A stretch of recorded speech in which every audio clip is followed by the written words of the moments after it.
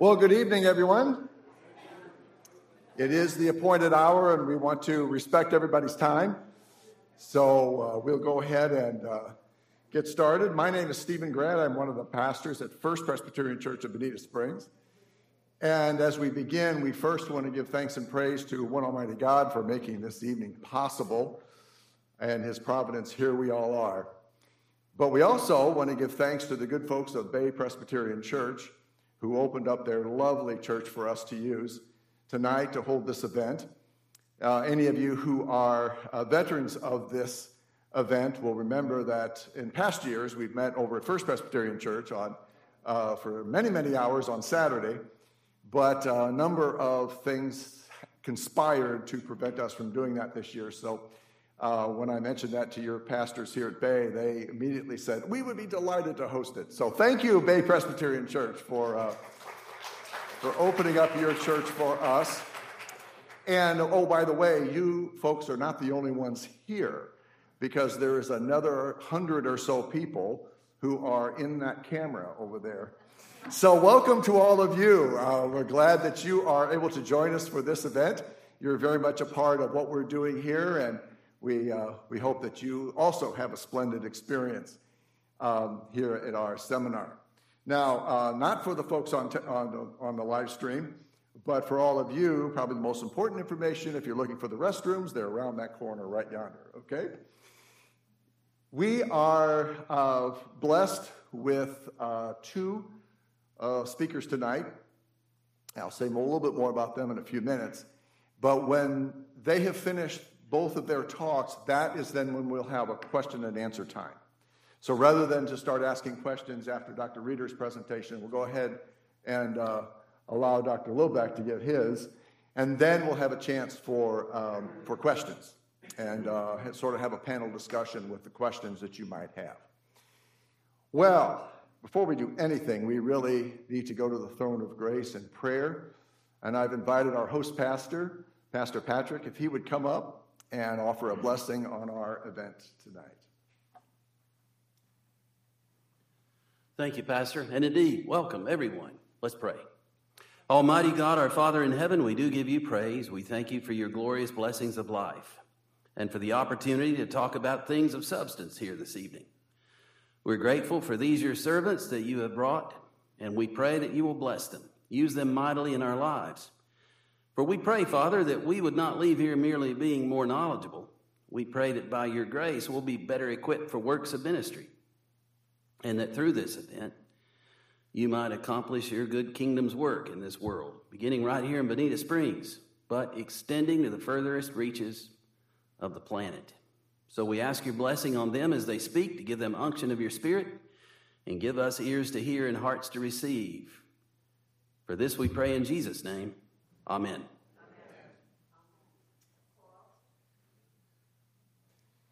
I am always tremendously honored to each year being asked to MC this event and be able to introduce our speakers. And especially tonight, I mean, all of us have had people in our lives that we look up to as mentors, as those who have impacted our life in the most profound ways. And for me personally, both our speakers tonight fit those categories.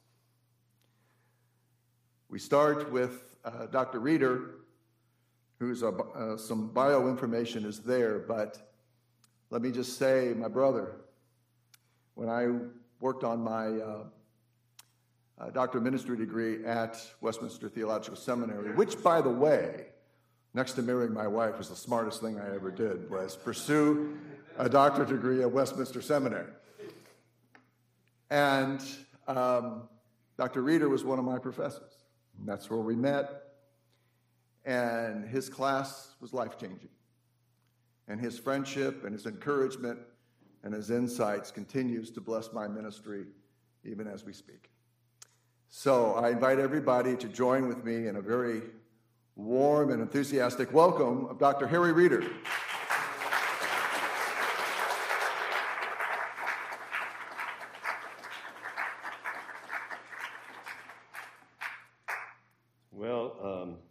I'm supposed to put this on. So I had the privilege to be here last night. Just kind of Patrick and John said, can you come down a night early and let's talk about lessons on leadership? And so we did that. We did it by examining a battle, and that's the Battle of Gettysburg, and did some analysis and critiques and tried to learn some things from it. And that was a lot of fun last night. But I was looking forward so much to our time together. I always look forward to spending time with Stephen and clearly with Peter. And then John and I graduated from the same seminary, Westminster South. And as I told the guys today, John was the great expert on small group discipleship. And everything I learned about small group discipleship, pretty much, I learned from him in terms of what he was doing at the time and what I learned from him. And then I had the privilege to watch Patrick not only get ordained and go through seminary, but also saw him have a absolutely phenomenal ministry. Oh, I got to cut this on. Yeah. These things they scare me.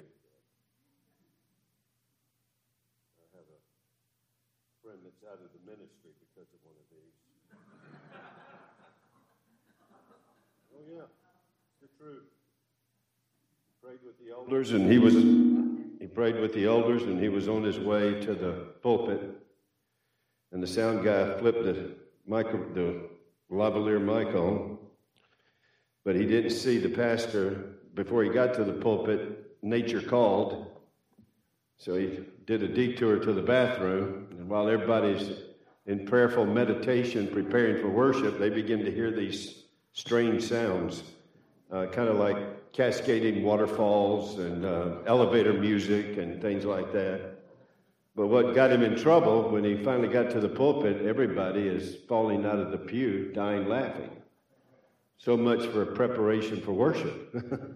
And the reason why was because when he was leaving the restroom, he stopped off at the lavatory and was washing his hands. Looked in the mirror and just moved by the moment. He straightened his tie, looked in the mirror and said, "Go get him, Tiger."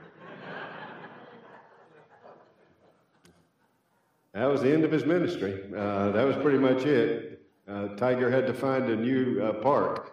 And so I've always been afraid of these things and certainly don't carry him into the bathroom with me. But I want to thank you for the opportunity to be here. I do deeply appreciate Stephen's ministry and the hospitality we've enjoyed in these conferences that I've had the privilege to participate at First Presbyterian. But of course, throughout the years, the opportunity to speak here and co-minister with John and now Patrick's presence here is just an extraordinary blessing. I know a number of members here by virtue of other reasons, and so it's always been a blessing. Now, I've got an assigned topic tonight, and this is normally in these conferences that we do, I kind of have the sermon deal. So I kind of do an expositional sermon around a theme. But I've been given a series of questions to address, and then Peter is going to follow me, and then, number one, correct all of my mistakes. He does it so graciously.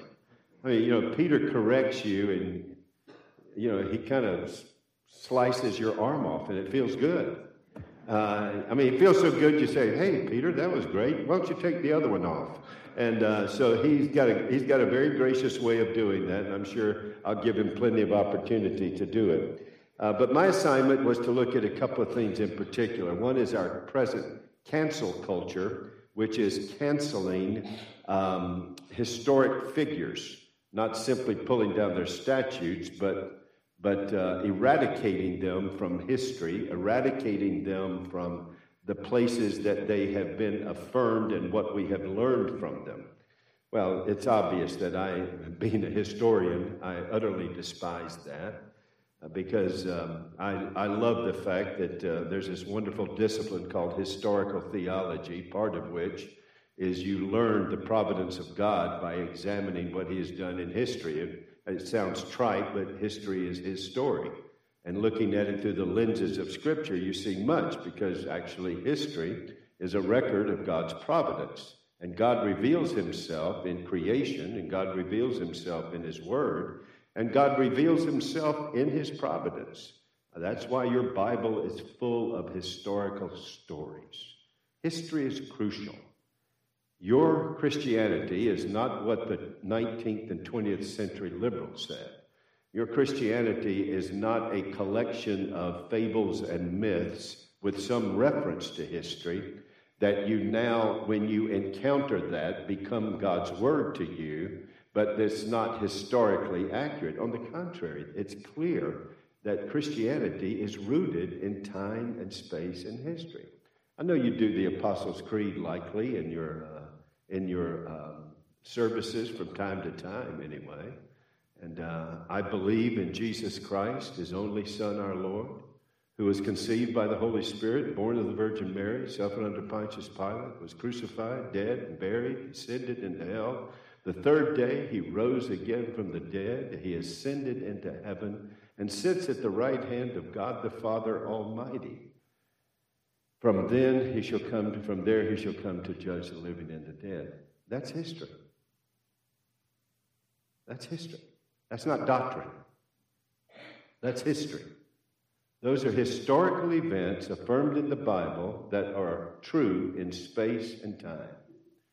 Doctrine is what he did on the cross, a vicarious substitutionary atonement. Doctrine is what the resurrection of Christ proclaims. Doctrine is what is rooted in the historical event, and when you remove the historical event, then you have removed the foundation of all doctrine. And all Scripture is inspired by God, and that includes the historical accounts that are there. And the Bible doesn't become the Word of God. The Bible is the Word of God. The Bible doesn't contain the Word of God. The Bible is the Word of God. This is God's Word, and it is accurate in all that it reveals and affirms.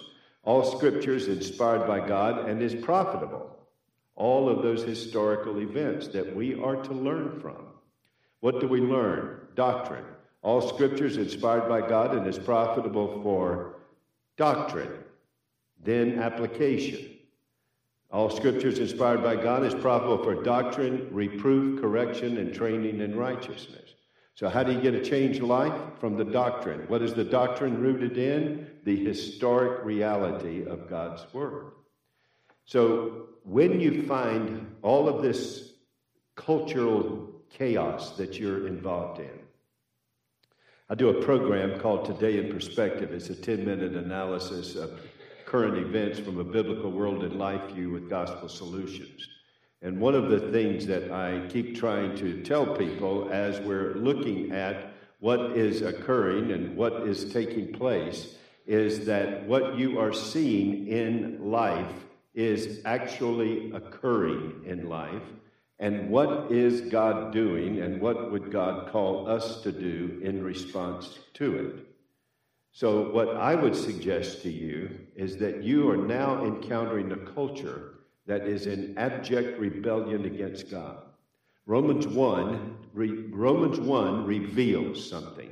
Romans 1 reveals that whenever you remove the salt and light of the Christians who are discipled in biblical churches, then the inevitable result is described in Romans 1, 18 through 31. And that, 18 through 34. And that inevitable result is a death spiral, a cultural death spiral. And it will be marked by sexual promiscuity, then sexual perversion, and then cultural, social approval, whereby you call light darkness and darkness light. In other words, we are born sinners, and our total depravity will inevitably become absolute depravity unless God's grace restrains it. And God's grace restrains a culture by having, number one, common grace that's recorded in the effects of what God is doing in history, as he, in common grace, is restraining sin in society. And then, of course, transforming grace, which is changing sinners. And when a sinner changes, their life changes. And when their life changes, marriage changes, family change, the way you do business changes. So as the church does its mission of evangelism and discipleship, it turns out Christians that become salt of the world and salt of the earth and light of the world. But if the church is not doing its job, then you don't get the salt and the light and the common grace and the transforming grace, so the culture goes into a death spiral. And when you read things such as sexual promiscuity or sexual perversion, men with men, women with women, when you read that, does that bring God's judgment? Yes, but that's not what the text is actually telling you. The text is telling you it's already is God's judgment. Those, other than depart from me, the most terrible words in the Bible for me are simply this: God gave them over to the desires of their heart, which is going to be a sin-motivated rebellion of cosmic treason against God. And it will be manifested in numerous ways. I'm going to be speaking about that at Ligonier next week, and how it's manifested in the rebellion against gender, as well as sexual ethics, as humanity strikes out against God. Well, one of the ways to get rid of the witness of God that brings grace, common and transforming, is to get rid of history, to remove it. I mean, I know you've all heard the statement. If one does not learn from history, they're doomed to repeat it. You can add something else. If you don't learn from history, you're not only doomed to repeat it, it's going to be worse than the history you're denying. Because there is so much to learn from it, both negatively and positively. That's what God calls us to do with it. So what is it that we are to do with the cancel culture? And how do we respond to it? Well, I'm going to briefly say two things: how to handle the cancel culture, and then I'm going to tell you about a biblical cancel culture that you want to implement. The one you want to negate, the other one you want to implement. But where I'm supposed to start out is this whole issue right now. If you have any patriotic inclinations, you can get ready in the public square to be identified as and particularly if you're of European stock, as a white Christian nationalist. And that's dirty language. That's code language for the World War II perversion of the eugenics movement, which was the Aryan movement. And so that's what one is identified. If there's any patriotic inclination, any patriotic comments, that becomes the slur that is used. So that brings me to three questions to answer in this first part. Number one is this: is there a place in society, or should there be a place in society, and is there a place in your life for something called Christian patriotism? Is there a place, is there biblical warrant for that? Now let me be abundantly clear. The nation of which I am a citizen ultimately is the kingdom of God. My citizenship is in the kingdom of heaven. But I also have a functional citizenship in whatever nation God births me in. And that is a functional citizenship, that my ultimate citizenship informs me how to live. And how do I live? Well, there's a reason that John Newton wrote Pilgrim's Progress. I am an alien. I am a pilgrim. I am going to be a good citizen in the country where I reside. But as a good citizen in the country I reside, it is King Jesus and the kingdom of God that directs how I live in that kingdom for my King, Jesus Christ. Is there room in that for patriotism concerning your nation? Well, I would rapidly say yes. I would rapidly say yes as I look at the Bible and we get to the New Testament. And God has now divorced Israel. That's what Jeremiah and Isaiah both tell us. They would not receive the Messiah that he ordained to come through them, from whom all the nations of the world are to be blessed. That was the promise to Abraham. All the nations. Our first missionary conference was in the covenant with Abraham. I'm going to bless you. I'm going to give you a seed. I'm going to give you a land. I'm going to make your family a nation, a covenanted nation with me. And through that, I am going to bring a Messiah who is going to build a royal nation from all the nations of the world, where the elect will be collected as he does his glorious work. And as that is established, of course, you can see the love that would develop for the covenanted nation of Israel. Now, with all due respect, and I want to make abundantly clear, there has never been another nation that is a covenanted nation with God. There have been nations that have been highly influenced by Christianity and have made significant commitments, but there has been no other nation that is covenanted with God. That was Israel. God's present covenant nation is his elect, and that are being gathered from every tribe and nation. Peter calls them the royal nation made up of aliens and exiles. We are pilgrims. This world is not our home.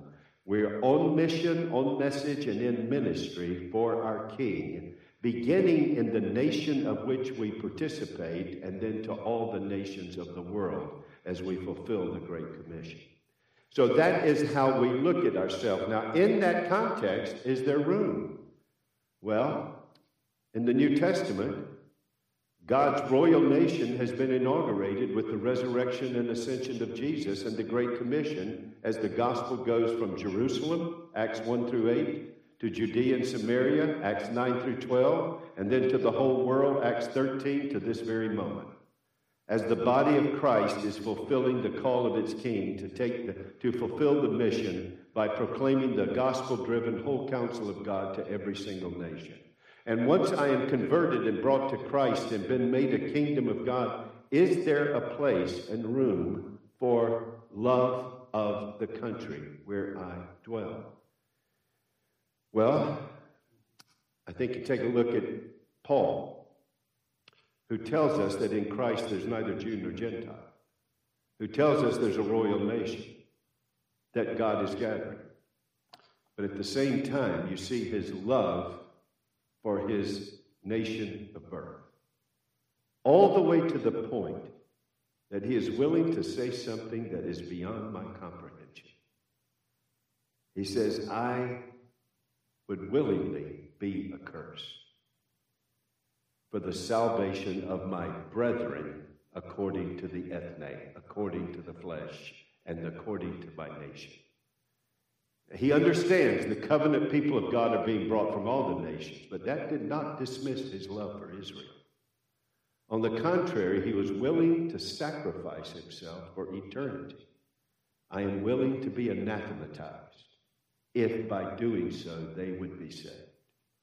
What greater love can you have for your nation than to be willing to cast yourself into everlasting condemnation if it would save them? And then we go to great movements of God throughout history, not the least of which is the Reformation. Did Calvin have a patriotism, a Christian patriotism? Now, I say that carefully. Christian patriotism. I will confess to you, I was not the brightest bulb in the chandelier in high school. I didn't read, I didn't study, I just played baseball, basketball, and football, and I went to class because they wouldn't let me play if I didn't go to class. And probably other than math and science, sorry, doctor, other than math and science, my most despised class was English. I just wanted to just let me talk Southern and don't bother me.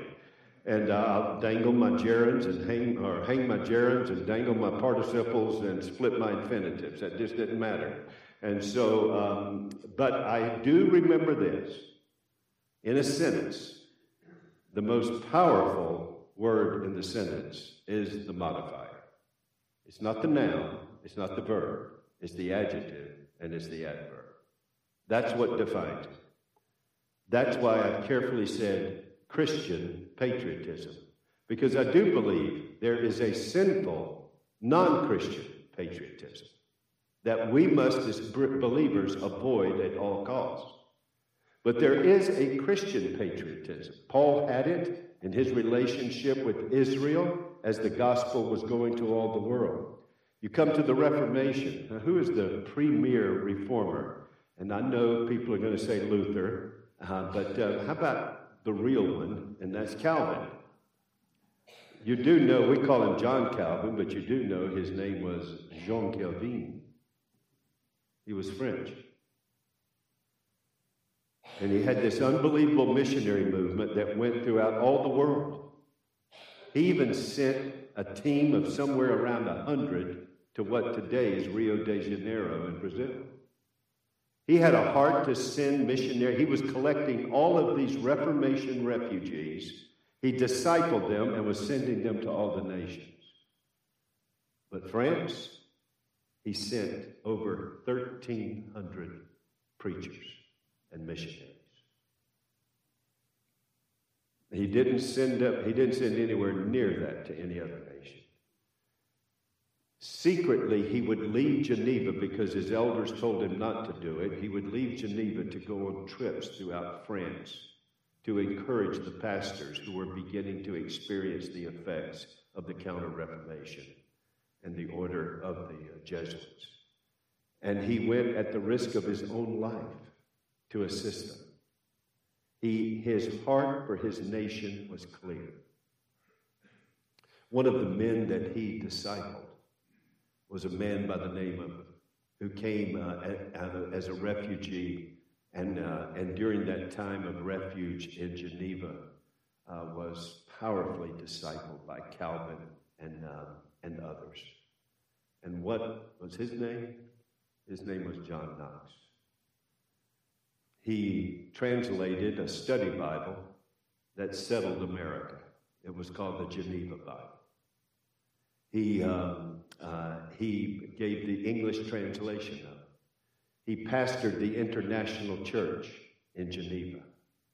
But he continually went before Calvin and said, I must go back to Scotland. Death warrants had been issued for his life.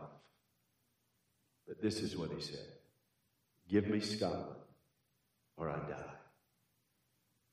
You see his Christian-informed patriotism and his love for Scotland. You could see the same thing, and I could give you quote after quote of a major reformer. His name was Zwingli.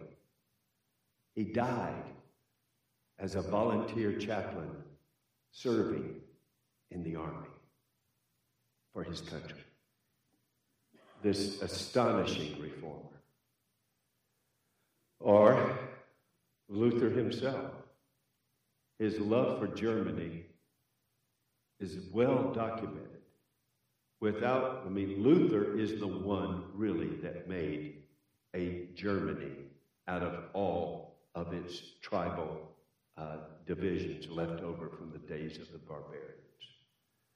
He did it by numerous things, not the least of which was translating the Bible into a German that became the national German language. His love for his country was very clear, not to the exclusion of the Great Commission to all the nations, but as a priority. It didn't stop with his gospel work, didn't stop with Germany, but it began there. And then, of course,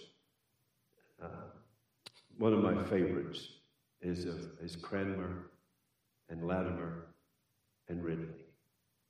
It is said that Cambridge birthed the reformers and Oxford burned the reformers.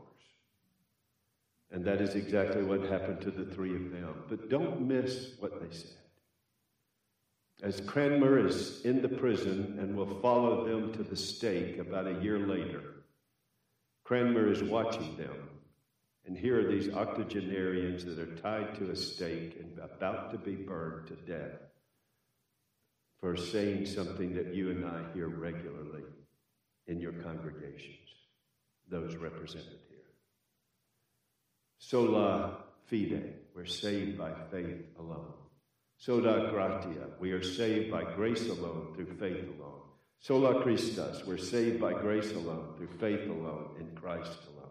Sola Scriptura, the Scripture alone is our rule of faith and practice. Sola Deo Gloria, we're saved by grace alone, through faith alone, in Christ alone, for God's glory alone.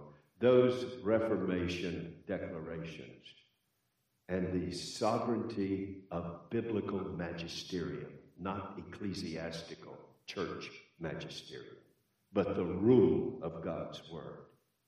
They, like Luther, said, "Here I stand." And as they're being put to death, there's an amazing statement that many people pass over as we stand marveling at their bravery. As Ridley is being tied to the stake, he says to his captors, "Tie my bonds tight, lest at the moment of testing I flee my post." Tie my bonds tight. When Hugh Latimer hears his colleague make the declaration and the request, he immediately went into his pastoral mode and he said to him from the other side of the post, "Master Ridley, be of good cheer. Play the man today. And by God's grace, we shall light a candle for Christ that shall never be put out in all of England." The nation that was killing them with its monarch, they loved for the sake of the gospel to death. Yes, there is a biblically framed, biblically directed, biblically identified and defined Christian, Christ-centered love that one can give to their nation. There's much more I'd love to say on that, but I've got to edit because you've got to hear some great words from someone much more brilliant in just a minute. But Pastor, it begs another question. Can Christian patriotism be distorted? Yes. Can Christian patriots be deceived and manipulated? Yes. Christian patriotism must never, never become an instrument whereby Christianity becomes a tribal religion.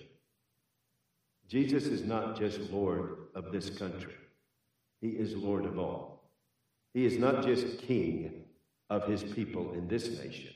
He is king of all. We must never, in our functional Christianity, reduce Christ to a tribal God for America. He is King of kings and Lord of all, and is to be proclaimed to all the nations. But we not only can be deceived into making Christianity a tribal nation, a tribal religion of one nation, and Jesus a tribal God of one nation, but we can also be deceived into nationalistic idolatry, whereby in the name of an exceptional nation, and I do not deny in God's providence the exceptional dynamics throughout this nation. I love to study them as a historian. That was my life, 16th, 17th, 18th, 19th history. I loved it. I loved to study. There is no doubt the astonishing things that happened. And it was phenomenal. But you worship the God of providence, not the consequences of providence in a nation. So we cannot have a distorted Christian patriotism from a tribal religion of Christianity or a nationalistic idolatry, and you must always be on your guard for those non-statesmen but politicians who know how to play upon your love for your country and know how to manipulate you into supporting policies and activities in the name of Christian patriotism that actually do not fit into a biblical world and life view, which is why you need to pray for, you need to uphold, and you need to support every pastor who is teaching you the whole counsel of God, so you are not prey for the deceptors. And the deceptors are not only in pulpits, the deceptors are in elected offices. Right now, this culture is in a chaotic culture. This is how I identify it. In its rebellion of cosmic treason, we are in a culture of insanity, absurdity, immorality, lethality, all rooted in profitability. Let me say it again. We live in a culture of cosmic treason against God, denying the God who set up his creation by denying all the binaries that he put into his creation. And that's because we will not have him as God in our sinful hearts. And when common grace is not at work to restrain it, or redeeming grace to change the heart, then you will see the death spiral of a culture, and you're right in the middle of it. This is a culture of insanity. We actually perform operations under the rubric of gender reassignment. That is a total myth and fabrication. Let me tell you, what happens, and this, I'm sorry, I'm going ahead to Ligonier right now. Let me stop here. But I will make this, that is nothing more, particularly in runaway counselors and the medical profession, that is nothing more than legally sanctioned child abuse. Through surgical mutilation and then chemical manipulation. To put into the bodies of men, of young boys, the very drugs we use to castrate sex criminals. And we call that medicine. It is a culture of insanity. It is a culture of absurdity. We're utterly destroying such things as women's sports. Utterly destroying because of a myth. Because of a definition of liberty that's not a definition of liberty. It is a definition of anarchy because it is rooted not in ordered liberty, it's rooted in autonomy, self-rule. Go check the book of Judges. 5 times they did what was right in their own eyes. So what we have is not ecclesiastical magisterium. What we have at work is not biblical magisterium any longer. And the church has fallen prey to cultural magisterium, which is why the Apostle Paul says in Romans 1:16, I am eager to preach the gospel to you at Rome. And I am not ashamed to preach the gospel. For in it the power of God is revealed from faith to faith. In it, the righteousness of God is revealed. I am not ashamed of the gospel. It is the power of God unto salvation to everyone who believes, to the Jew first and the Gentile. And in it, the righteousness of God is revealed.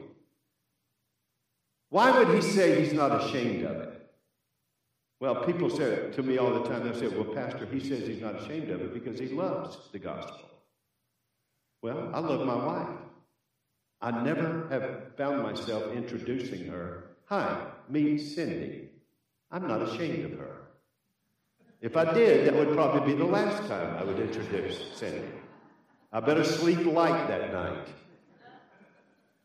No, what he is saying is what he's saying. He's been to the cultural power center of Ephesus. He's been to the sexual anarchy and immorality center of power in Corinth. He has been to the power demonstrated in the colony of Philippi. He has been to the place where they started putting Christians to death in Thessalonica. And he says, This is the power of God. The power of God that addresses the economic power in Rome, the military power, the political power. You will try to silence me and shame me into silence. You will not do it. And I invite my brothers and sisters to join the company of the unashamed. And that's what he is doing. Because the culture of insanity, absurdity, lethality, and immorality, rooted in profitability. At Ephesus, when the culture started changing as a result of the lives of believers changing, and they quit doing idolatry, what happened? Economic problems, silversmith. What happened? Persecution. What happened? Violence. And he saw the power of God through the gospel. Take that on. Exaggerated to come to Rome. You live in that culture today. They haven't targeted the lives of believers, but increasingly and intentionally, the culture shapers today, not the church, with its evangelism and discipleship and transformation of believers as salt of the earth, light of the world. Now the culture shapers, the media, big business, big government, academia, and the entertainment industry. There's your culture shapers. We got to get back to making disciples and putting them in the leadership of every one of those spheres. And we can do so because the love of Christ compels us with a biblical love for our country. Not a love of idolatry. Not a love of nationalism, but a love of a nation under King Jesus. And sending it right in to the throat of those seats of power. Big business, would you like to know how much money is made off pornography? Would you like to know how much money is made off of sexual anarchy? Would you like to know how much money is made out of the alphabet of the LGBTQAI plus movement? Would you like to know the money made out of transgenderism? It not only is a culture of insanity, absurdity, lethality. I just did a program on a bill promoted in the state of Maryland that the mother can have the right to kill the child 28 days after the birth. Do you realize the industries that are being built around this? Well, there's only one answer. And that answer is not in the nostalgia of nationalism. It is in the love of a nation that brings the claims of King Jesus to the gospel. And making disciples, teaching them to observe all that I have commanded you. So we want to say, I got 3 minutes for the next one. Cancel culture. Cancel culture. So will you be saved? You can't understand that Romans 1, unashamed. You can't understand it until you get to the end of Romans 1 when it says that they shamelessly embrace the sin. You see, they shamelessly embrace sin, calling evil good and good evil. And then they what? They cancel and shame the church and the disciples. And Paul said, not ashamed. You won't cancel me. I'll speak. I'll speak in love, but I'll speak the truth. And I am going to proclaim the whole counsel of God. I am going to preach it, and I am going to teach it. Now, why is this important? Because one of the ways you learn is by having models and mentors in life. That's why I wrote the book, 3D Leadership. One of the reasons why. You need models for your life. And you can't get models from the present. Do not choose your models from the present. Harry, why not? Because the last chapter hasn't been written. You don't know how they're going to finish. Choose your models from history. But remember this. Every model that you're choosing to learn from is imperfect and sinners saved by grace. Therefore, we not only say no to cancel culture because, and let me say something, there are unbelievers who were so affected by common grace, there is a lot I can learn from them. And there are I agree with Reagan. I'm sorry, I have arguments with guys all the time. I cannot squeeze Thomas Jefferson into salvation. I hope he was. I know he heard the gospel because John Adams told him to do it regularly. And I hope he was, but I don't think he was. But I agree with Reagan when he had a whole group of doctors and philosophers in the dining room of the White House, and he said, this is the greatest collection of intellect in the White House since Thomas Jefferson ate dinner in this same room, alone. I mean, no doubt he's great, and there's much that I would learn from him. I'm glad that others were around to keep him from leading us into the anarchy of the French Revolution, but there is much to learn from him. So you can learn from common grace models, redemptive models. All of them will be imperfect. None of them will be perfect. You only have one perfect model. Hebrews 12:1. Since we have been surrounded by such a great cloud of witnesses, let us also lay aside every sin, every entangling sin, every besetting sin. Let us lay aside every weight that would weigh us down. Let's learn from them. Who are them? They're the guys listed and the women listed in Hebrews chapter 11. That hall of faith. Now, I don't know about you, but when I read that, there's some guys in there, I kind of wonder, how did they make it? And the answer is grace. And they're given to you for Romans 15. These things I have recorded for your encouragement and your instruction.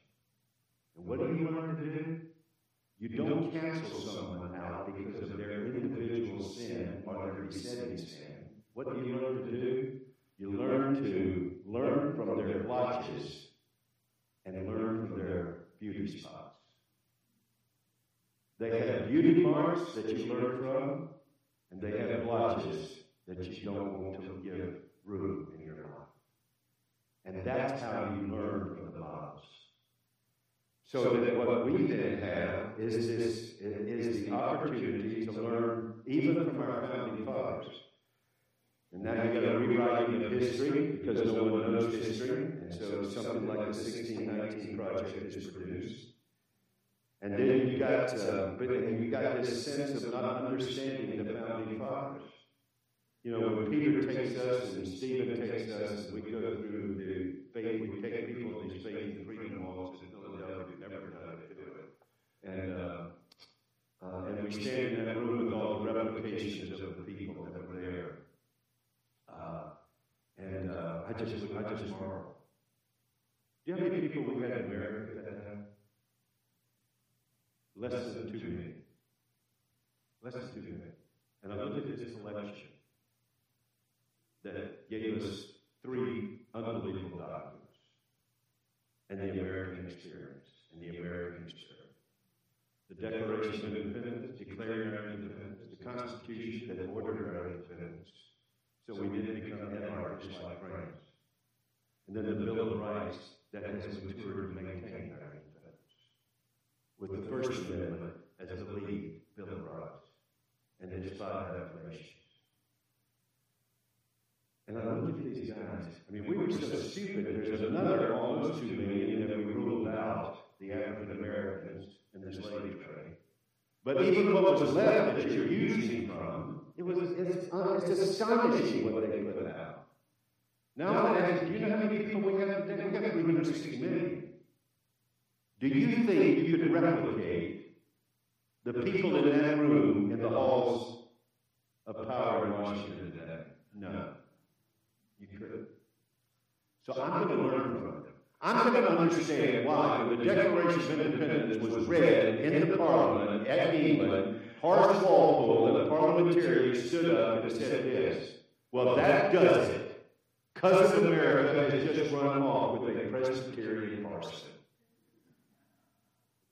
They were talking about a man who came here and decided to love this country and had only been here just slightly over 8 years, but had discipled at least 13, I would say 14, either formally or informally, of the men in that Constitutional Congress. His name was John Witherspoon.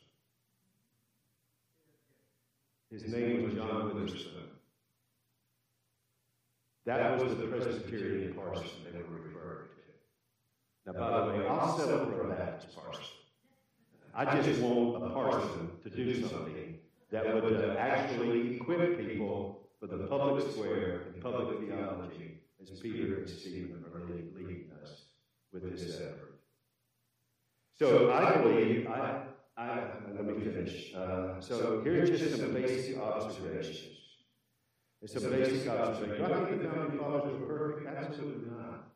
If I could have gone back, I would not, for the sake of signing the Constitution, the Declaration of Independence, I wouldn't have backed off I wouldn't have backed off and compromised on the abolition of chattel slavery. I wouldn't have done it. I would just try. I would have done everything I could for everybody to get on board, but I do not believe you can compromise the dignity of men and women made in the image of God in order to get the political doctrines done. I just don't believe you should. But I also realized that there were some there that did so and had other strategic things that I looked at. And for instance, the first draft, life, liberty, and property. But then those that wanted the slavery abolished said, no, we can't do that because that would enshrine African American chattel slavery because they were considered what? Property. Thus came the phrase pursuit of happiness. And some of those who wanted to do it said, we'll do this because we believe with these statements of this declaration, we are putting a cultural time bomb in which chattel slavery cannot survive this document. Now, what they were hoping for was a political and spiritual solution to it. But they didn't get that. We ended up with a war and all the consequences of eradicating it with violence that are still with us to today. So I don't believe they're perfect. I don't want to idolize them. But I am amazed at what they did. I'm amazed at the founding fathers that were believers, and I'm amazed at the common grace demonstrated in those that were unbelievers.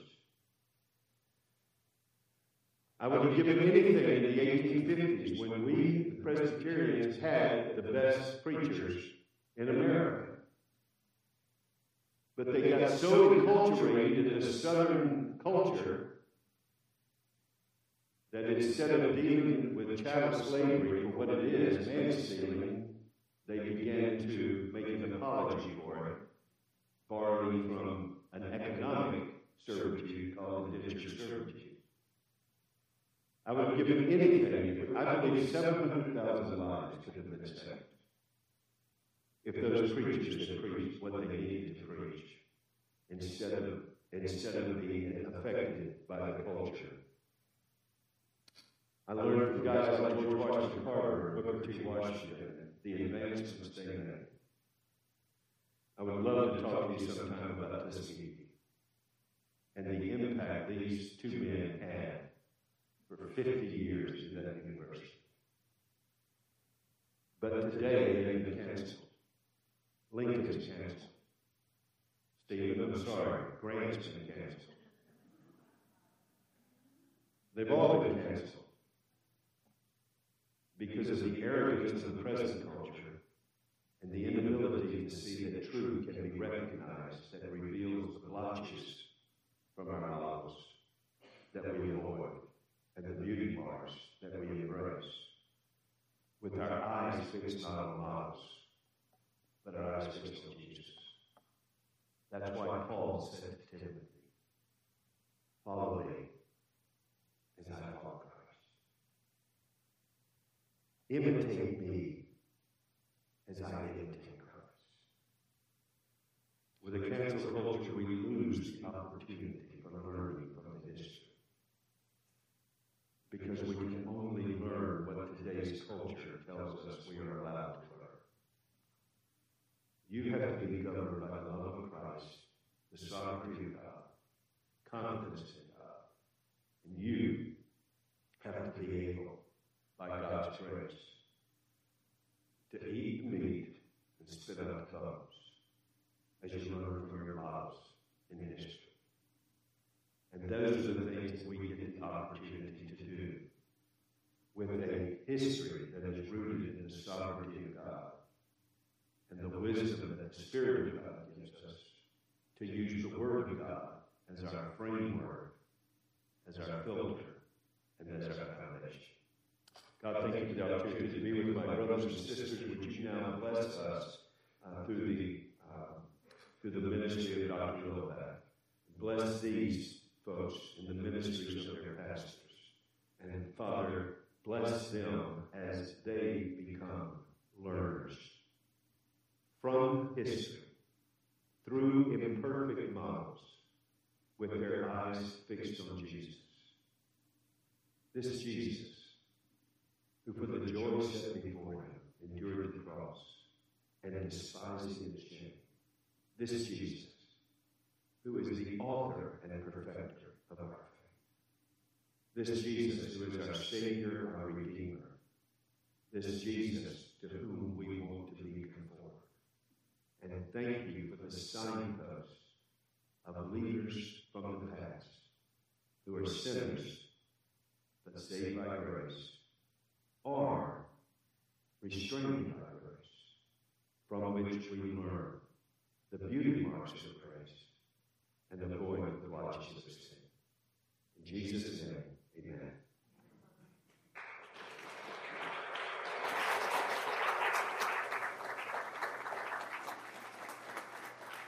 Okay, let's see if we get this going. Okay, let's see if I have my...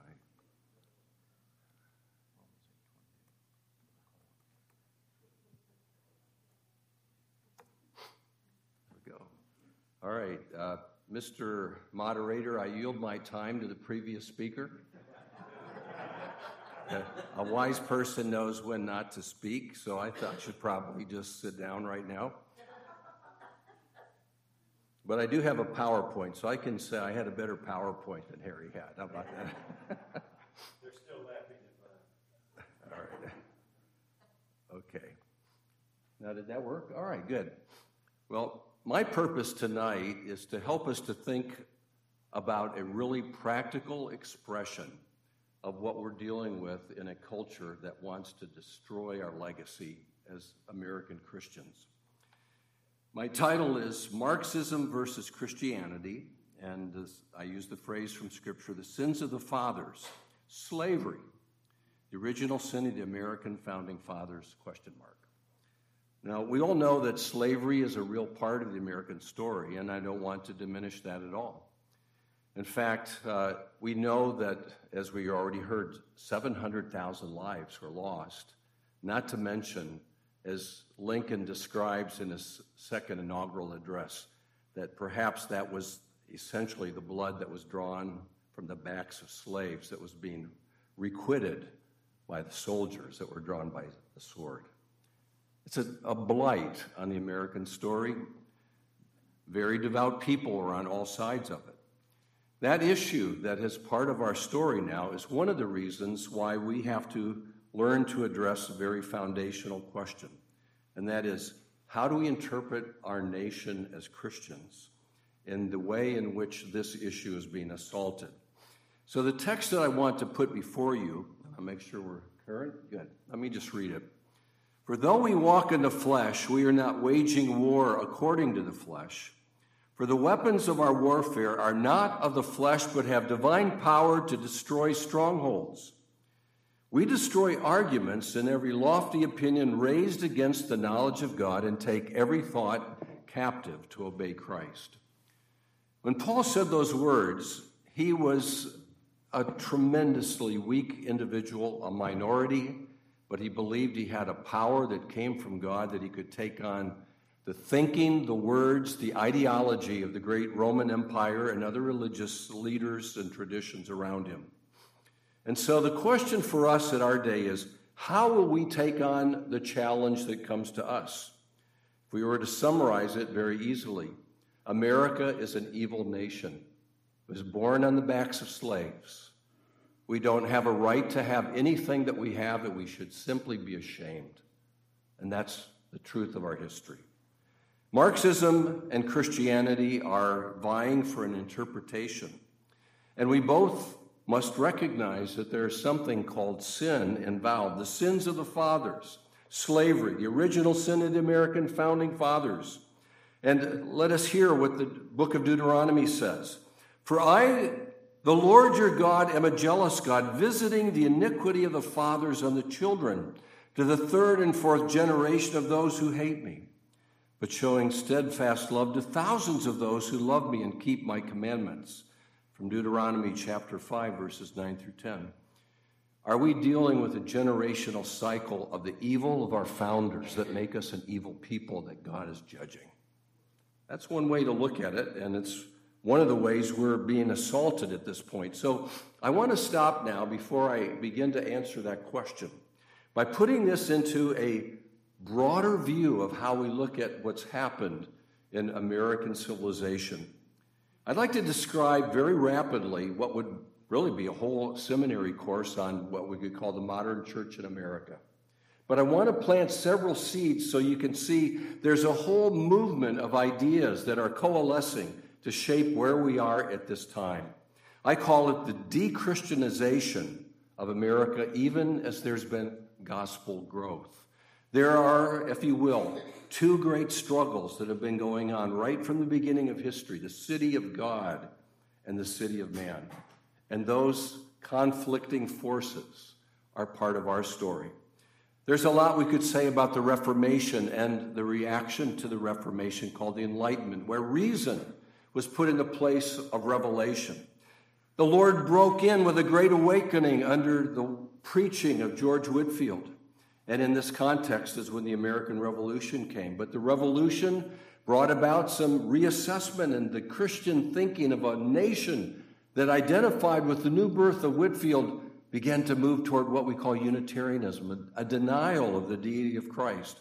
And we had to struggle with America with what we call pluralism. All the different religious traditions, how do we put them together? What's going to be the ruling thought patterns? Well, we had a second great awakening. The name of Finney might come to mind, and we can debate some of his thinking. And then the Civil War came, which tore our nation apart, but also brought forth a lot of spiritual life. Surviving that struggle came a period that we call the Gilded Age in America, the time when there was tremendous wealth. Can you imagine a time where businessmen would not have to pay income taxes? Imagine if all of the success of business could be put to your own personal interest. That wasn't America like it. Giant mansions were built. Tremendous universities and ideas of colleges were built. And this was a time when progressivism was born. The idea that, well, maybe we're getting so much better than we were in the past that we're not like the people back then. We're now moving toward an era where there'll be a Christian century, a time when we'll all have godly ideas, we'll all get along together. In fact, we'll even outgrow our Constitution. We'll have a way to just be good and keep getting better. Pragmatism and the social gospel began to be part of who we were. Evolution said the survival of the fittest. We are evolving. There was the idea of the perfectibility of man. We're going to get to the point where one day there'll be no more crime in America and wars will end. And so, as this continued, this is part of the reason tradition that's in this. In the wisdom of our leaders, they said, we need to get religion out of our universities. Can you imagine there was a time when every university required at least 50% of its board to be clergymen? They said, no more. The clergy, we can't have Harry Readers on our university board. Got to get rid of guys like that. We're improving. We have better ideas now. And the seminary must be thrust out. And so we begin to see all of these things, even as the church views the world and says we must reach the world for Christ. And we have the modern missionary movement that's been unparalleled in history, bringing the gospel and blessings of the West to the world. Isn't this amazing? All these things are going on side by side, the struggles. Well, the tradition continues on, the ongoing historical struggle. As men begin to teach the idea of we're getting better and better every day in every way, the infinite perfectibility of man, Protestant liberalism began to take hold, which said, we don't want to talk about sin anymore. Sin is not in us, it's in the society. If we could have a little more influence on the schools, on the streets, on the government, we'll make the world perfect. Higher criticism comes along, which says we are smarter than the Bible. Some people believe the Bible's history. We know it's myth. It just has great principles that we can learn from it. Well, World War I comes along and shatters all those dreams. How can you say we're getting better and better every day in every way when the big guns of Verdun are destroying the finest young men of Europe, slaughtered by the power of the most mighty gunpowder ever put together by the great chemists of Europe and America? It's a tragic time. And so into this mix, we have some new forces that come as there's a reassessment of all of this. On the one hand, Freud comes along and the idea that we're actually irrational beings. We're made up of just conflicting emotions, and that's who we really are. Marx comes along and says, it's not about truth, it's about power. And who's going to be in charge? And the Marxist ideology takes root. But even in the middle of this, there are the great evangelists. There's Moody and Billy Sunday. The fundamentalist movement, Bible colleges, the founder of our seminary, J. Gresham Machen, leaves Princeton and said, we're going to stand for the Bible, not against the Bible, because men are sinners and there is a word from God. The Great Depression comes that forces all of us as a nation to humble ourselves. And it's World War II that breaks the back of any hope of a perfectibility of mankind. And then here we see another great revival. I don't know if people really speak of the Billy Graham revival. I think it was a great revival in America, where after World War II, people were hungering for the gospel. And he was used by God to fill stadiums all around the world. 1 million people gathered in Korea to hear the gospel preach. Amazing. Campus Crusade for Christ. Pastor John was part of that movement in his younger years. Evangelism explosion. Did you know that that ministry started here in Florida on the other side of the state? Is the only human organization to operate simultaneously in every known country ever in history? Not even the CIA has been able to say that. But a gospel ministry did. It's amazing. This is going on at the same time. And yet, in the middle of all that, we have the first sexual revolution, where the idea that sexuality and marriage should be totally separated. It should not be a commitment. It should be based upon pleasure. And so we see the decay in the early stages of the family. It's in this context that we begin to see the rise of the left. The Marxist ideas are beginning to take root in American intelligentsia, and it's playing into the university and the young students as they protest the war. And at this time, there's a great work written by Saul Alinsky. I urge every one of you to read it, called Rules for Radicals. Why should you read it? Well, it's one of the few books that's dedicated to Lucifer. How about that? That's who the book is dedicated to. And do you know 2 people who read it and it shaped their lives and their careers? Do you know who? One is Hillary Clinton and the other one is Barack Obama. They were deeply influenced by Saul Alinsky. What is that theory? The end justifies the means. There is no transcendent value by which you measure yourself. It's if you're getting what you want, it's okay if you think the end is good. That's a foundational Marxist tenet, and it's put mainline into our culture. Well, we see the birth of humanism earlier taking root. We call it secularism. Today we might call it the new atheism. As a result, there's the conflict between abortion and pro-life, the emergence of Francis Schaeffer and James Dobson fighting for the family, the effort for Martin Luther King to bring about final, authentic civil rights, but Supreme Court rulings banishing the Bible, banishing prayer, getting rid of clergy, not just now from universities, but from even ministering in the public school, or even a teacher saying the name of Christ, unless it's in a curse word in an English book. We see these things unfolding, and then there's the Reagan Revolution, where there's an attempt to bring back some sanity. The Alliance Defending Freedom comes on the scene, an attempt to bring about an answer to all the efforts from the American Civil Liberties Union that wants to destroy historic freedoms. Dr. Kennedy, Dr. Dobson, Larry Burkett, and others got together and said, we need to do something. When these cases keep coming to the courts, there's no one to defend our side. We don't show up and we lose them all. Today we're winning many of them, precisely because someone is standing in the breach. Into the middle of this, there's ideologies and ethics, situation ethics, values clarification. You must tolerate everything. Self-love is the greatest love of all. I found the greatest love of all. It's happening to me. You've heard that. That's narcissism. Even as that self-interest is overwhelming, tremendous church renewal is going on. You see the conflict and the swirling of things? Well, it's into this mix we now come close to where we are.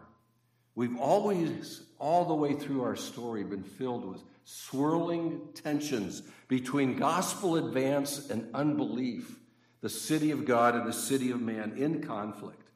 And so neo-Marxism has now come of age. We see it in the critical theories that are in every hand. There's a critical theory of race, the critical theory of gender, the critical theory of wealth. It's a form of a new kind of Marxism we'll talk about in a moment. And this has helped give birth to what we call the second sexual revolution, which now it's not about separating sexuality from marriage. It's about separating sexuality from gender. Whatever you want goes, and we can do it medically, we can do it by choice. And all of this goes along with something that's never happened in human history before, which is the omnipresence, the ubiquity of social media that's able to become the catechizer of our children. Your children are spending anywhere, your grandchildren, anywhere from 6 to 10 hours a day on a device called a smartphone, using social media, where they're being catechized in the values that are diametrically opposed to the things you cherish as a Christian. We've seen the merging of big tech, government, and academia, and the church is in the mid all of this, trying to figure out how do we deal with the universal politicization of everything, even as COVID has descended upon us. That's quite a quagmire, isn't it? But what do we do with that? Well, we want to focus in the fact that we are always in a state of conflict. The city of God and the city of man are vying. And I want to focus specifically on the neo-Marxism or cultural Marxism briefly, and then apply it to that question of slavery. We'll get to that point of the alleged original sin of America. So as we begin to ask the question then, if this is the moment of the conflict between the city of God and the city of man, with all of these ideological forces, what is it that neo-Marxism believes, and how does it work its way out into our culture and lives? First of all, let's recognize that Marxism is always totalitarian. It wants to touch everything. It wants to destroy all government, destroy the family, destroy private property. That was right in the Communist Manifesto from the beginning. Absolutely clear. And the idea is that we want to have everything under one uniform control. The government until we finally don't need the government anymore. You talk about a utopian pipe dream. Can you imagine a communist dictator saying, you don't need me anymore, let's just run ourselves? That day will never come. But this is the core, ultimately, of the cancel culture and the silencing. Big government that wants to control everything does not want to have an opponent. It does not want to have a critic. It wants to silence every assault. The revision of Marx's original dialectical materialism is due to the failure of Marxism. Marx said the workers of the world need to unite, And he expected that all the industrialized nations would have tremendous force to overthrow their governments, but the only place it happened were in feudal societies like Russia, which didn't even have a middle class, didn't have it. Why? Because capitalism worked. You could buy a car. You could send your kids to college. You could go to Disney World. You could even have a 501 retirement plan. You know, it's amazing what was happening. And it didn't work. And so there were men in both Italy and Germany, the Frankfurt School under Marcuse, and Italy under Gramsci, that said we need to reappraise why Marxism has failed. And they said it's not merely economic, it's cultural. We still want the revolution. We still want to destroy what we hate, but there's a better way to go after it. And so the conflict, you remember dialectical materialism says, there is no spirit. Everything is material, and it's by this thesis, antithesis, synthesis triad.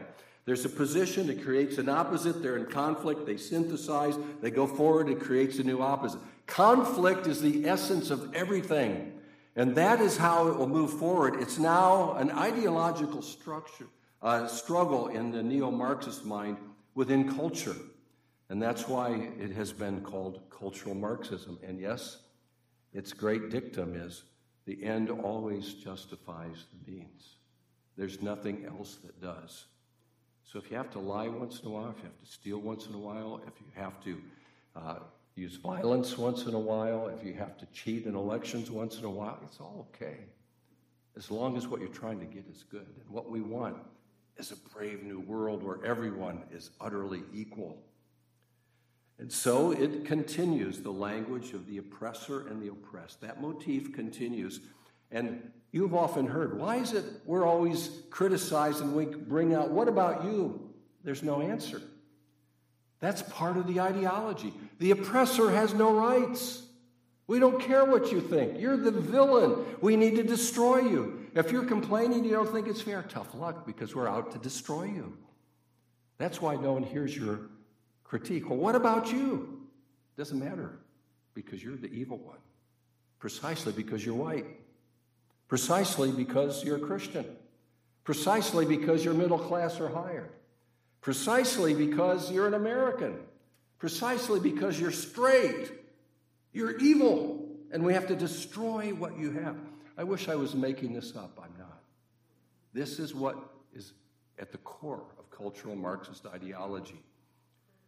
The issues that are emphasized today are words that we all would, in a way, resonate with. Well, what's social justice? It sounds so beautiful.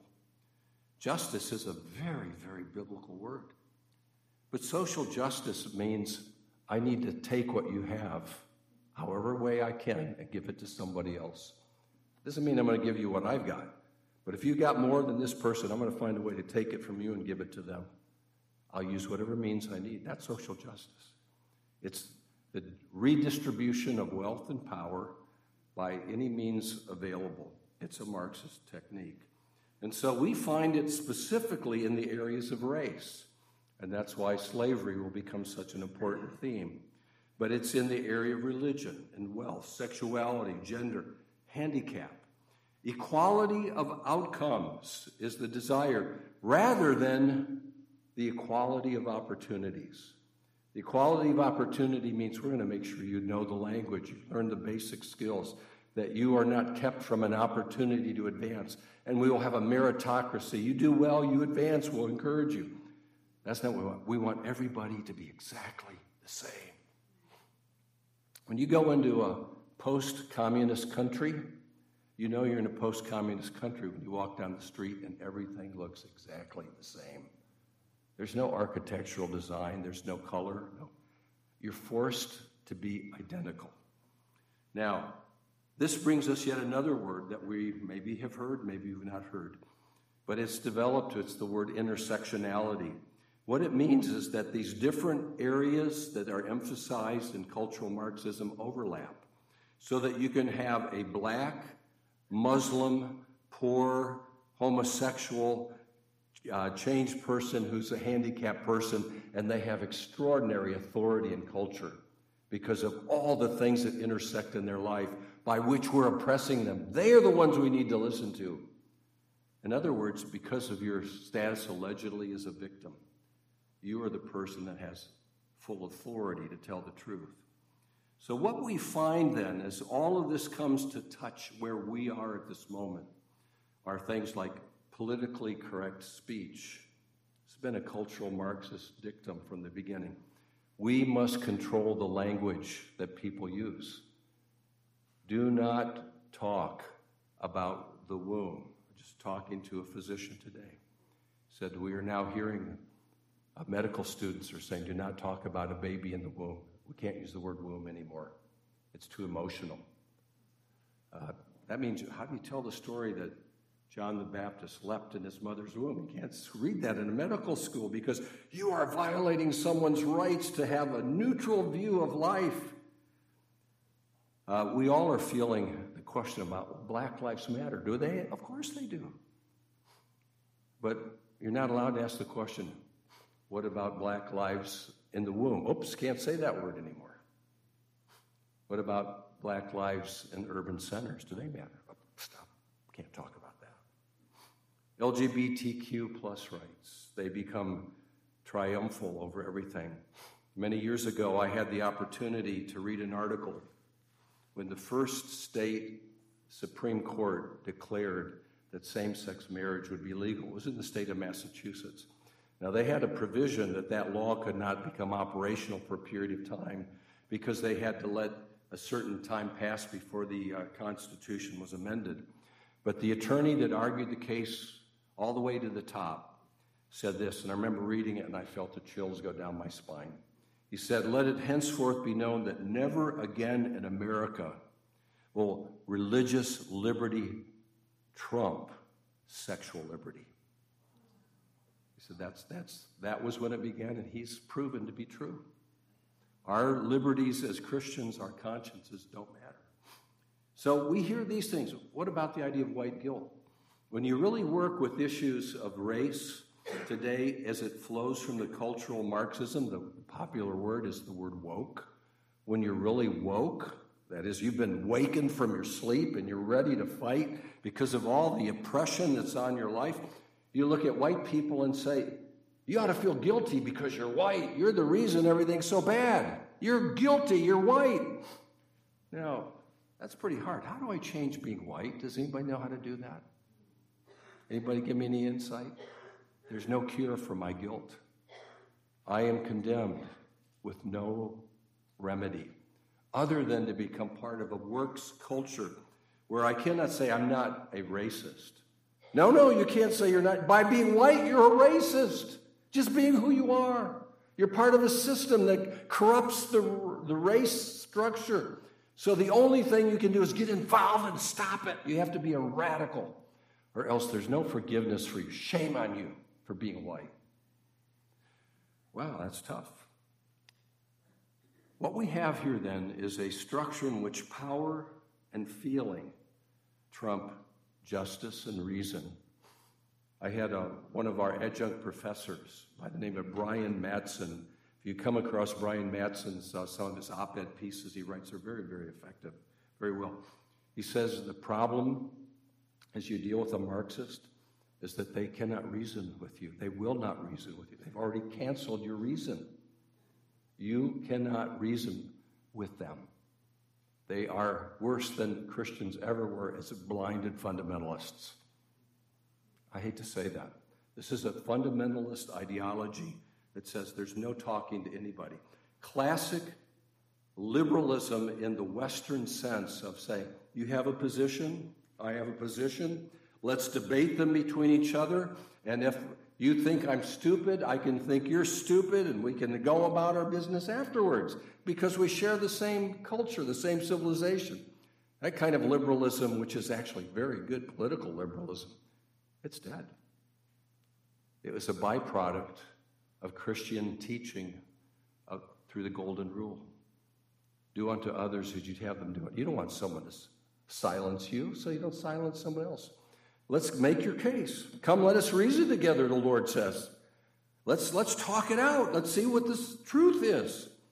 Well, it's not that. It's about power and about feeling. And there is no reasoning. And this is why the educational battle is so serious. Because if our children are trained to not use critical thinking, the pursuit of truth, but just simply to feel and seek power, we're in for a huge problem. And that's part of where we're going now. So let's take a look at this fact. Some of you might say, wow, you're really a radical. I guess I'm a radical. I'm the rules for radical in reverse for Saul Alinsky. I don't dedicate my book to Lucifer, or if I wrote it, I dedicate it to Jesus Christ. Why? Because when you compare Marxism and Christianity, they are polar opposites. For Marxism, there's no God. The state is God. When there's no God, you're going to have someone in charge. So the bigger the government, the more wonderful it is until we finally allegedly won't need the government. Christianity says God is the Trinity and God is over government. By necessity, Christianity limits the government because there's a transcendent authority. For Marxism, there can be no word of God. We have the Bible. God has given his word. For Marxism, there's no spirit. They're dialectical materialists. There's only matter, and at the end of the day, you're here for a moment and you're gone. It doesn't matter. Life is not sacred. It's this movement for the future that we're part of, and we're trying to bring in a better world through power and influence. For the Christian, humans are both matter and spirit. We have souls that will never die. For the Marxists, there's no gospel. Religion is the opium of the people. It's just to blind us, to numb us. But for the Christian, the gospel of Jesus Christ brings true religion, which is knowing God in Christ. For the Marxist, sin is having power and wealth, and therefore your power and wealth must be taken and removed from you. For the Christian, sin is a violation of the will of God, and power and wealth can be good. And authority and property are to be respected. Salvation for the Marxist is taking power and redistributing wealth. For the Christian, salvation is the gospel of Christ. For the Marxist, conflict is necessary, inevitable, and should be fomented. For the Christian, we're to pursue reconciliation and forgiveness. And sometimes we have no way to avoid the struggles of this world. But as much as lies within me, I will live at peace with all men. For the Marxist, the end justifies the mean. For the Christian, the end does not justify the means. God's word and God's will establish the eternal standard. And therefore the Marxist, I'm in trouble, aren't I? Okay, anti-family, anti-property, pro-abortion, whereas the Christian is diametrically opposed. Why do I go through that specifically? Because I want to make this point. An evil tree produces evil fruit, and a good tree produces good fruit. How can you take these ideas from Marxism and integrate them into your Sunday school curriculum, which churches all across America are doing? Because they say, well, they're good techniques. They're taking the poisonous fruit from a tree of death and serving it in a place where the tree of life is to be a place of nourishment. We are blinded, and we have to have the courage to say, thus says the Lord. And so critical theories, they come from Marxism, and therefore they bring their ideological unbelief and all the byproducts that come with it. Marxism, as we've seen, is a full denial of biblical Christianity. And so you can see the step here. Marx and neo-Marxism have no God, no scripture, no biblical sense of justice, only social justice. All forms believe in the revolution, whether it is violent or gradual. They all seek, all forms, to overthrow the family. And you can see some of the byproducts, which is that we need to influence the school. And at the end, their desire is to have a universal, omnipotent government that brings us into a socialistic structure where we're all the same. I could talk about each of those points at length. So finally, with that background, I'm now ready to address the question. Okay, it's a long introduction. America is evil. It has always been an oppressor nation committed to slavery. How do we respond? Is it true that America early on, it is true. We know it. We accept it. Does this mean that the nation is inherently evil? Can we stop for a moment and ask the question, well, what can sin really be if you're a Marxist? Who says something is sin means a violation of the will of God and you don't have a God? So you have to define this idea as, well, it's a violation of my sense of my power. Marxism is simply human power demanding you to kowtow to its view. It calls it evil. But all it is saying, I want you to unilaterally disarm and let me be the Lord of your life. And that's where I love the language I heard from Dr. Reeder. Here I stand. God's word is true. I am not ashamed. You know, I say this to my black friends, never apologize for being black. I say it to my Asian friends, never apologize for being Asian. I say it to all the white folks here tonight, never apologize for being white. Say, I'm made in the image of God. We're all one race under God. I have dignity because God, I am a sinner. My forebears like me, we've all fallen short. But I have an eternal soul that never dies. And Martin Luther King Jr. was right when he said, I have a dream. I have a dream that on those red hills of Georgia, one day former slaves and free men will bring their children together and they'll walk together in peace and harmony. And they will not judge a man on the color of his skin, but on the content of his character. Now, I can preach that because that's biblical thinking. We're made in the image of God. We're all one race. Marxism wants to divide us. Our founders understood this. Divided we fall, united we stand. They were quoting Jesus. Jesus said, a house divided against itself cannot stand. How do we come together? The point here then that I want to make, and I need to make sure, Mr. Moderator, how many more minutes do I have till I need to stop? 10 minutes maybe? I got it? Okay. Am I reclaiming the years that the locust is eaten? I don't know how that applies here. Okay. Okay, that's good. Well, here's the point that needs to be made. This claim is a selfish, unhistorical, unscholarly assertion that diminishes the great leaders who stood strongly for the truth of human dignity and freedom, and every one of those brave individuals who died to end the scourge of slavery. Do you realize what we're doing? We're spitting on the heroism of the Civil War. America's evil. Say that to a man who said, I died because the slave is my brother. Most of the men who died in the battle to free the slaves had never had a slave or even seen one. They did it because on the principle it was right. I'm not here to judge the North or the South. We all get caught up in our cultural sins. But the point is that with the vantage point of history, we can see that there's a lot more here. So my remaining time, I have lectures I could give on every one of these names. I only have 8 minutes left now. Let me try to summarize some of the things here of what I would like to say. American leaders who stood for human freedom and against slavery. When you hear someone say America is an evil nation, it stood for slavery, right from the beginning, you need to say, okay, what did John Adams say about slavery? He said, I pray for the day that here in America that everyone will be free, that the enslaved people of the world will come here and not be unchained. I have quotes to this end. George Mason from Virginia, he said, we need to end the slave trade. It's wicked. John Quincy Adams, the son of John Adams, who, by the way, John Quincy Adams, a very thoroughgoing evangelical Christian.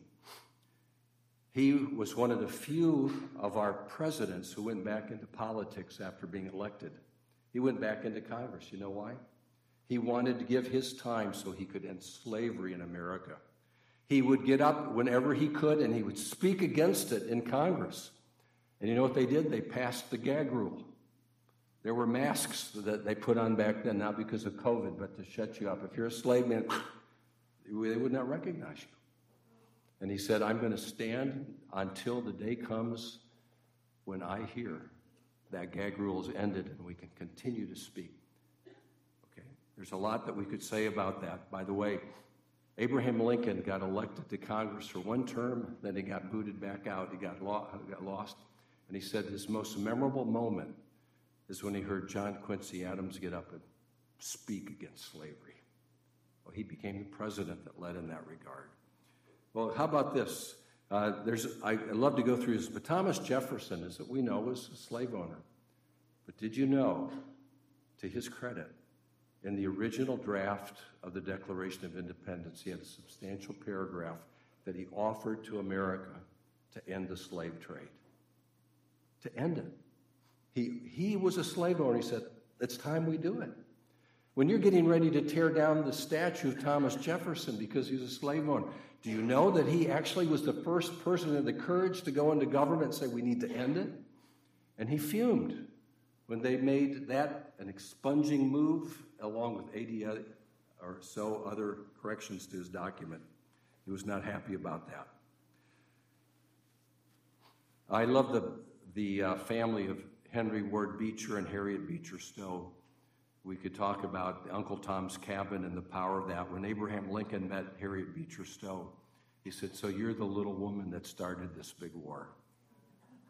She was a daughter from a parsonage, and she heard her very eloquent father preach about the dignity of all human beings and how slavery needed to end. She would never be a soldier. But you know, the pen is mightier than the sword. And she wrote a book that shaped a nation. What are we doing with our pens? Our voices. I'm not ashamed. I will speak. There's others. We have radicals like John Brown. I don't recommend anybody to try to take over a government installation and protest. But you know, I love the name of, I think if I have my story correctly, about Henry Clay. Henry Clay, I believe from Kentucky. I could be wrong on my history. Someone can correct me on this. Is that right? No. He decided the point came where he needed to speak against slavery as a political leader.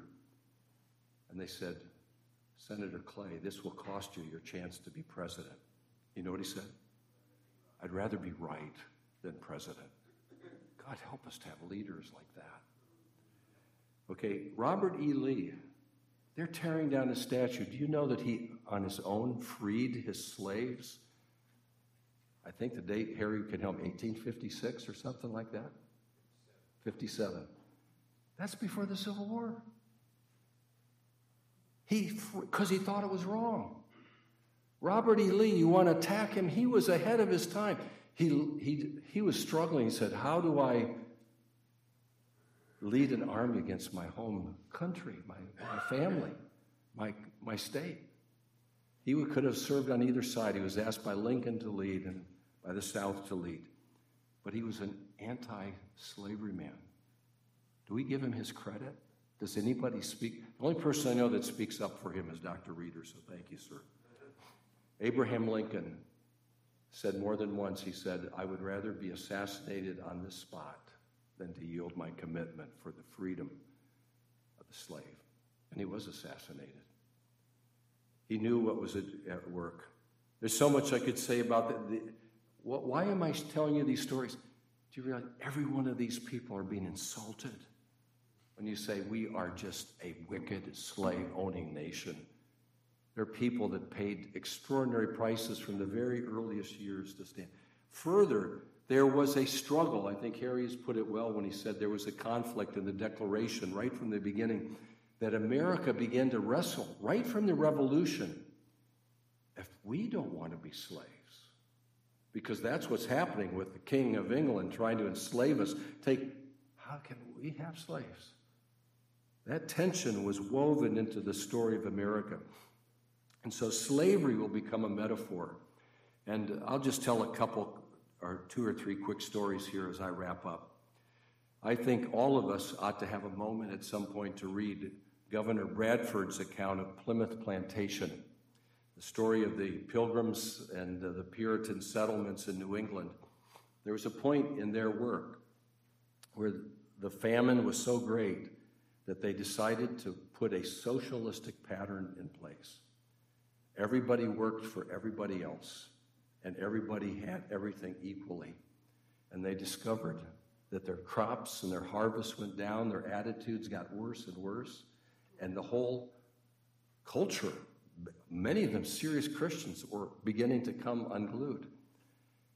And Governor Bradford said, I'm changing my policy. Everybody may plant their own fields, grow as much as they want, keep what they want. And you know what? It worked. People were happy. There was more food than necessary. Those that were hungry because of good reason were helped happily. Socialists want us to take back to the failed experiment of our founders that tried to be socialists and it failed. Read it in Governor Bradford. He said that was a form of slavery. Do you feel the contradiction of that? Those that are attacking us as socialists, saying we are a slave nation, our very story says what you're trying to do is enslave us with your socialistic policies. It never works anywhere. It's never worked anywhere. It never will. It's inconsistent with the human spirit and reality. There's a concern about slaves to passion. I've quoted here Martin Luther King Jr.'s great words in his dream. I would love to talk more about that, but let me stop and just say these last two. Herbert Hoover, you know that name? Did you know he proposed that the United Nations be re-established without the communists present? He said, we cannot have United Nations as long as there are those that do not believe in God. They do not have a moral structure that will enable civilization to operate. Okay, my hero, George Washington. He was a slave owner. But did you know he's the only slave-owning president by his own initiative who freed his slaves in his own will and provided for them? I often say when you attack George Washington, you want to take down his statue because he was a slave owner, okay? But you need to realize that if every other southern or northern, and there were northern slave owners that had followed Washington's example, there would never been a civil war. Washington said, I'm going to free my slaves by my own volition. Robert E. Lee followed his example. And so there's a lot that we can learn from here. So as we wrap it up tonight, my conclusion is simply this. We are a nation with a deep scar running through it. But let's tell the story truthfully. And let's recognize why it's been made an issue. Hadn't we made a lot of progress? Hadn't the civil rights movement brought us to a point where black and white and Asian were actually working together? In the name of this wickedness, what they're doing is tearing us apart. And that, my friends, is the very strategy of this ideology. It's why we need to be wise. Our weapons are not of the flesh, but we take every thought captive. Tonight I wanted you to put handles on these thoughts and take them captive and not let them captivate you. Okay, thank you. Let's go to questions.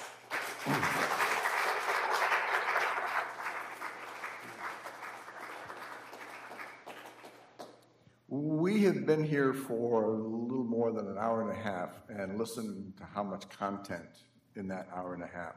Can you imagine taking a week-long class at Westminster Theological Seminary, 6 to 8 hours a day, with this level of content? That's what it's like. So no doubt everything that you've heard has provoked some questions, some thoughts, some reactions. So I'm going to invite both our speakers to, when he gets untangled over there, which might take a minute, to come and join us here at the table. And let's see what kind of questions we might have. And so that everybody can hear, how about if I be the roving microphone guy? Anybody have any questions for either of our speakers tonight? Let's start with her, with Peggy, and then, sir, we'll come over to you. Hi. I look at this whole thing, and I have to say, I don't think we're doing so well in this country. We seem to be going worse and worse and worse and worse. And yet I believe in the providence of God. How do we reconcile this? Is this God's will?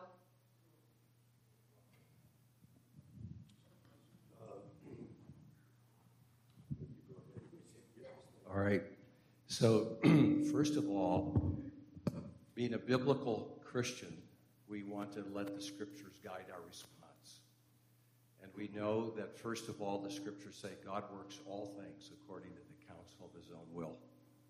The Scripture says he declares the end from the beginning, He knows every day of our lives before there was one of them, every hair on our head. He sees the sparrow that falls to the ground. The boundaries of the nations are established by the Lord, the raising up of kings and the tearing down of kings. How is that all possible? It's because God's purposes are not precisely what we think history ought to be. It is, at the end of the day, his purposes.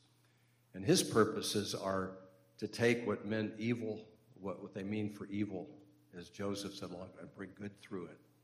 And so the best example of that we can find ultimately is the cross of Jesus Christ. There's never been a more unjust act in history than the Lord of glory coming to serve and save, being rejected and crucified without even a decent chance to defend himself. He suffered, and all of that was wrong. But would we not look at the cross? In fact, some of you are even wearing crosses tonight, I noticed.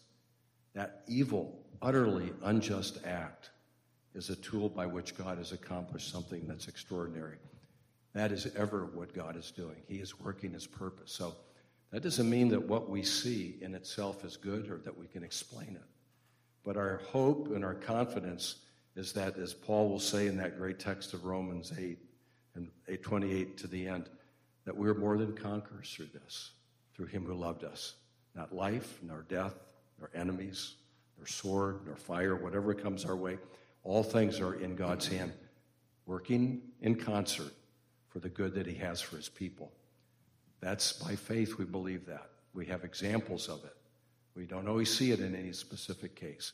So we don't know where the Lord is taking us, but we're going to trust him for that because that's what the Word of God calls us to do. Harry, if you want to add to that. Yeah, it's.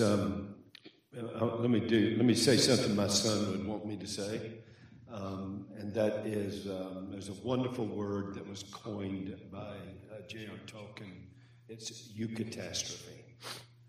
A catastrophe is a catastrophe. You know what that is. But the EU is a Greek prefix that means good. Well, what Peter just mentioned to you is the greatest eucatastrophe in all of history. Men had God where they could put their hands on him and they crucified him. Yet in that sinful act, the sin bearer redeems all of his people from all of their sins for all of eternity and inaugurates the work of the kingdom and the gospel of the kingdom throughout the world. So as you see catastrophes, realize that God delights in making them eucatastrophes for his people who trust him and serve him. That's what Joseph was betrayed by his brothers. He was convicted in a kangaroo court by a woman whom he would not sin with, and she convinced her husband, whom he had honored. He got thrown into prison. He ministered to 2 prisoners who abandoned him, and he ends up vice president of Egypt. But every time he went, he did for God the next right thing. And then at the end of it, when his brothers come fearfully back to him, what you meant for evil, God meant for good. So as man does his evil, God is at work in the tapestry of his providence. Our job is to every day do the next right thing. Secondly, we have got to guard what I believe is a major problem. The church, until the church is on mission, on message, and in ministry, you can't have a gospel awakening in a nation. And the church has got to understand its mission is not cultural transformation.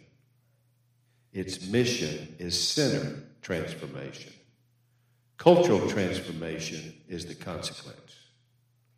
Once you make cultural relevance and cultural transformation your motivation and your mission, then the culture will eventually define your message so that you would be accepted. And so progressive Christianity is cut from the same bolt of cloth as liberal Christianity, and both of them end up with the culture dictating the message. So whatever your mission is will eventually define your message. So our mission is not church growth. If it is, you'll get a pragmatic gospel. Put meat in the seeds. Our mission is not self-esteem. Then you come up with a therapy gospel. Our mission is not cultural transformation. Then you come up with a social gospel. Our mission is sinners saved by grace and discipled with the whole counsel of God. The church's mission is narrow. Its message is comprehensive. And it turns out Christians whose mission is comprehensive.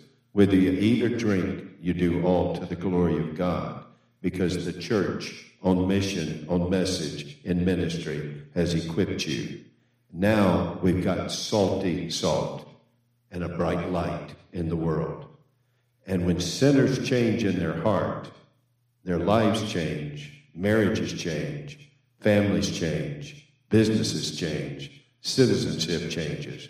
And that's how cultures are changed as a consequence. Sir, I think you had a question. Dr. Reeder, you mentioned Romans chapter 1, which, of course, is sort of like the development of a civilization. When you read Romans chapter 1, you see three levels. First of all, they give up the glory of God, which then turns into sexual revolution. They give up the truth of God, which turns into sexual perversion.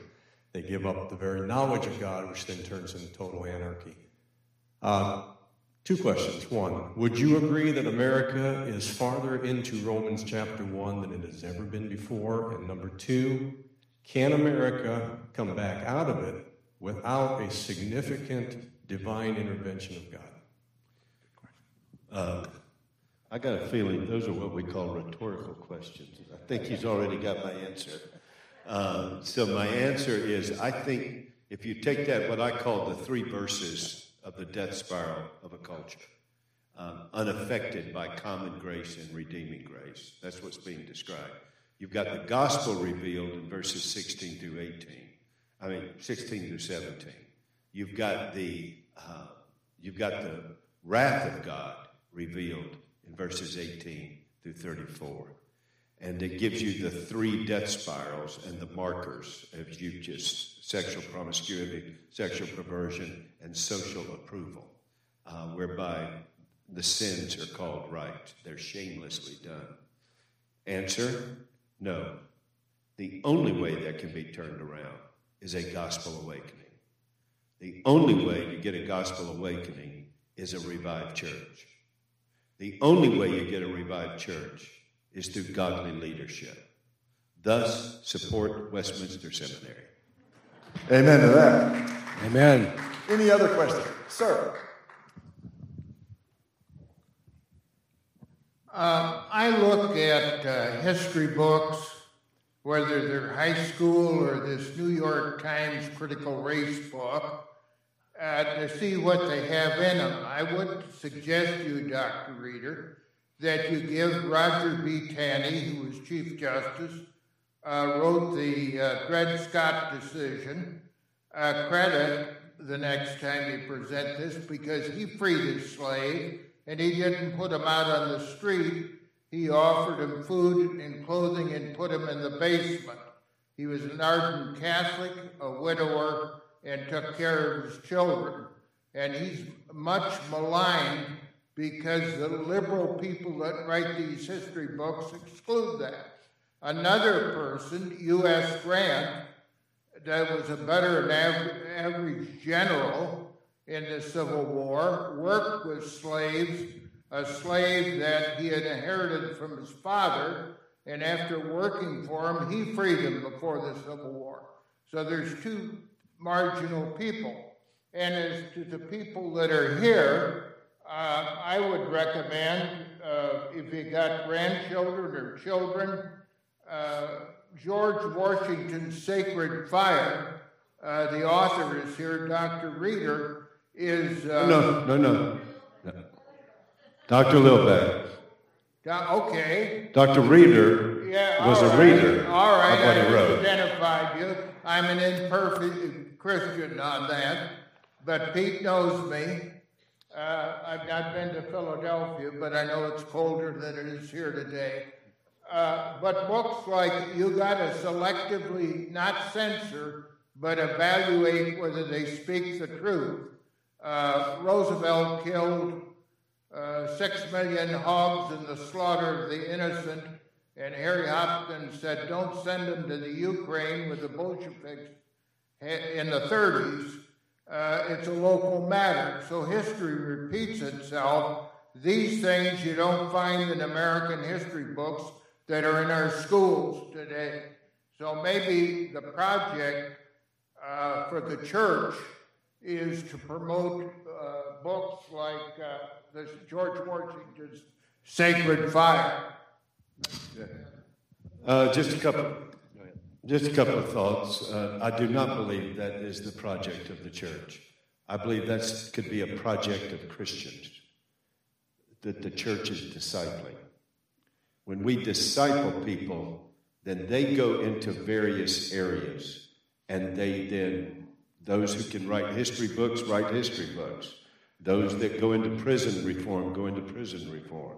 Those who go into medicine, go into medicine. What we got to do in the church is disciple them. The Christian's mission is broad, and they go to their gifts and their passions. But the church does not. The church has its mission. The first General Assembly was on a mountain, and Jesus said, go make disciples. That's what the reason that a barbarian in Europe, less than 25 years after the ascension of Jesus, said about Paul and his team, these people have turned the world upside down, was not because Paul went out to turn the world upside down. Paul turned sinners right side up, and sinners transformed, then turned the world upside down. Secondly, I believe that the tiny court, well, I don't talk about the individual judges because I don't know them all well enough. But I do believe the Dred Scott decision was unconstitutional, as unconstitutional as the Obergefell decision, as unconstitutional as the Roe v. Wade. I believe that there are about 5 decisions of the Supreme Court, of which Dred Scott was one of them, that were woven out of a fabric made of culture and politics and not the Constitution. And I believe we maybe have the best, at this moment, the best equipped Supreme Court we have had in probably 75 years. Finally, I love Grant. I talk about him, I lecture on him, but the difference, Lee freed the slaves he inherited in his wife's estate in 1857, and Grant freed the slaves he inherited from his wife's estate in Kentucky in 1867 at the 13th and 14th Amendment. Okay. It is 9 o'clock. We're going to have one more question, and you'll be glad of that because I was just told there are refreshments back here. Yeah, how about this? Amen. I'm curious about your comments on this, but I've observed that it appears with this cultural situation we have today is that the first thing they're doing is going after our founders, and I think the ultimate result of that is then to reject the work of the founders, which was our Constitution. Curious about your comments. Let me just make this observation. We already have examples of high school teachers being fired for identifying language in the Declaration of Independence that referred to God.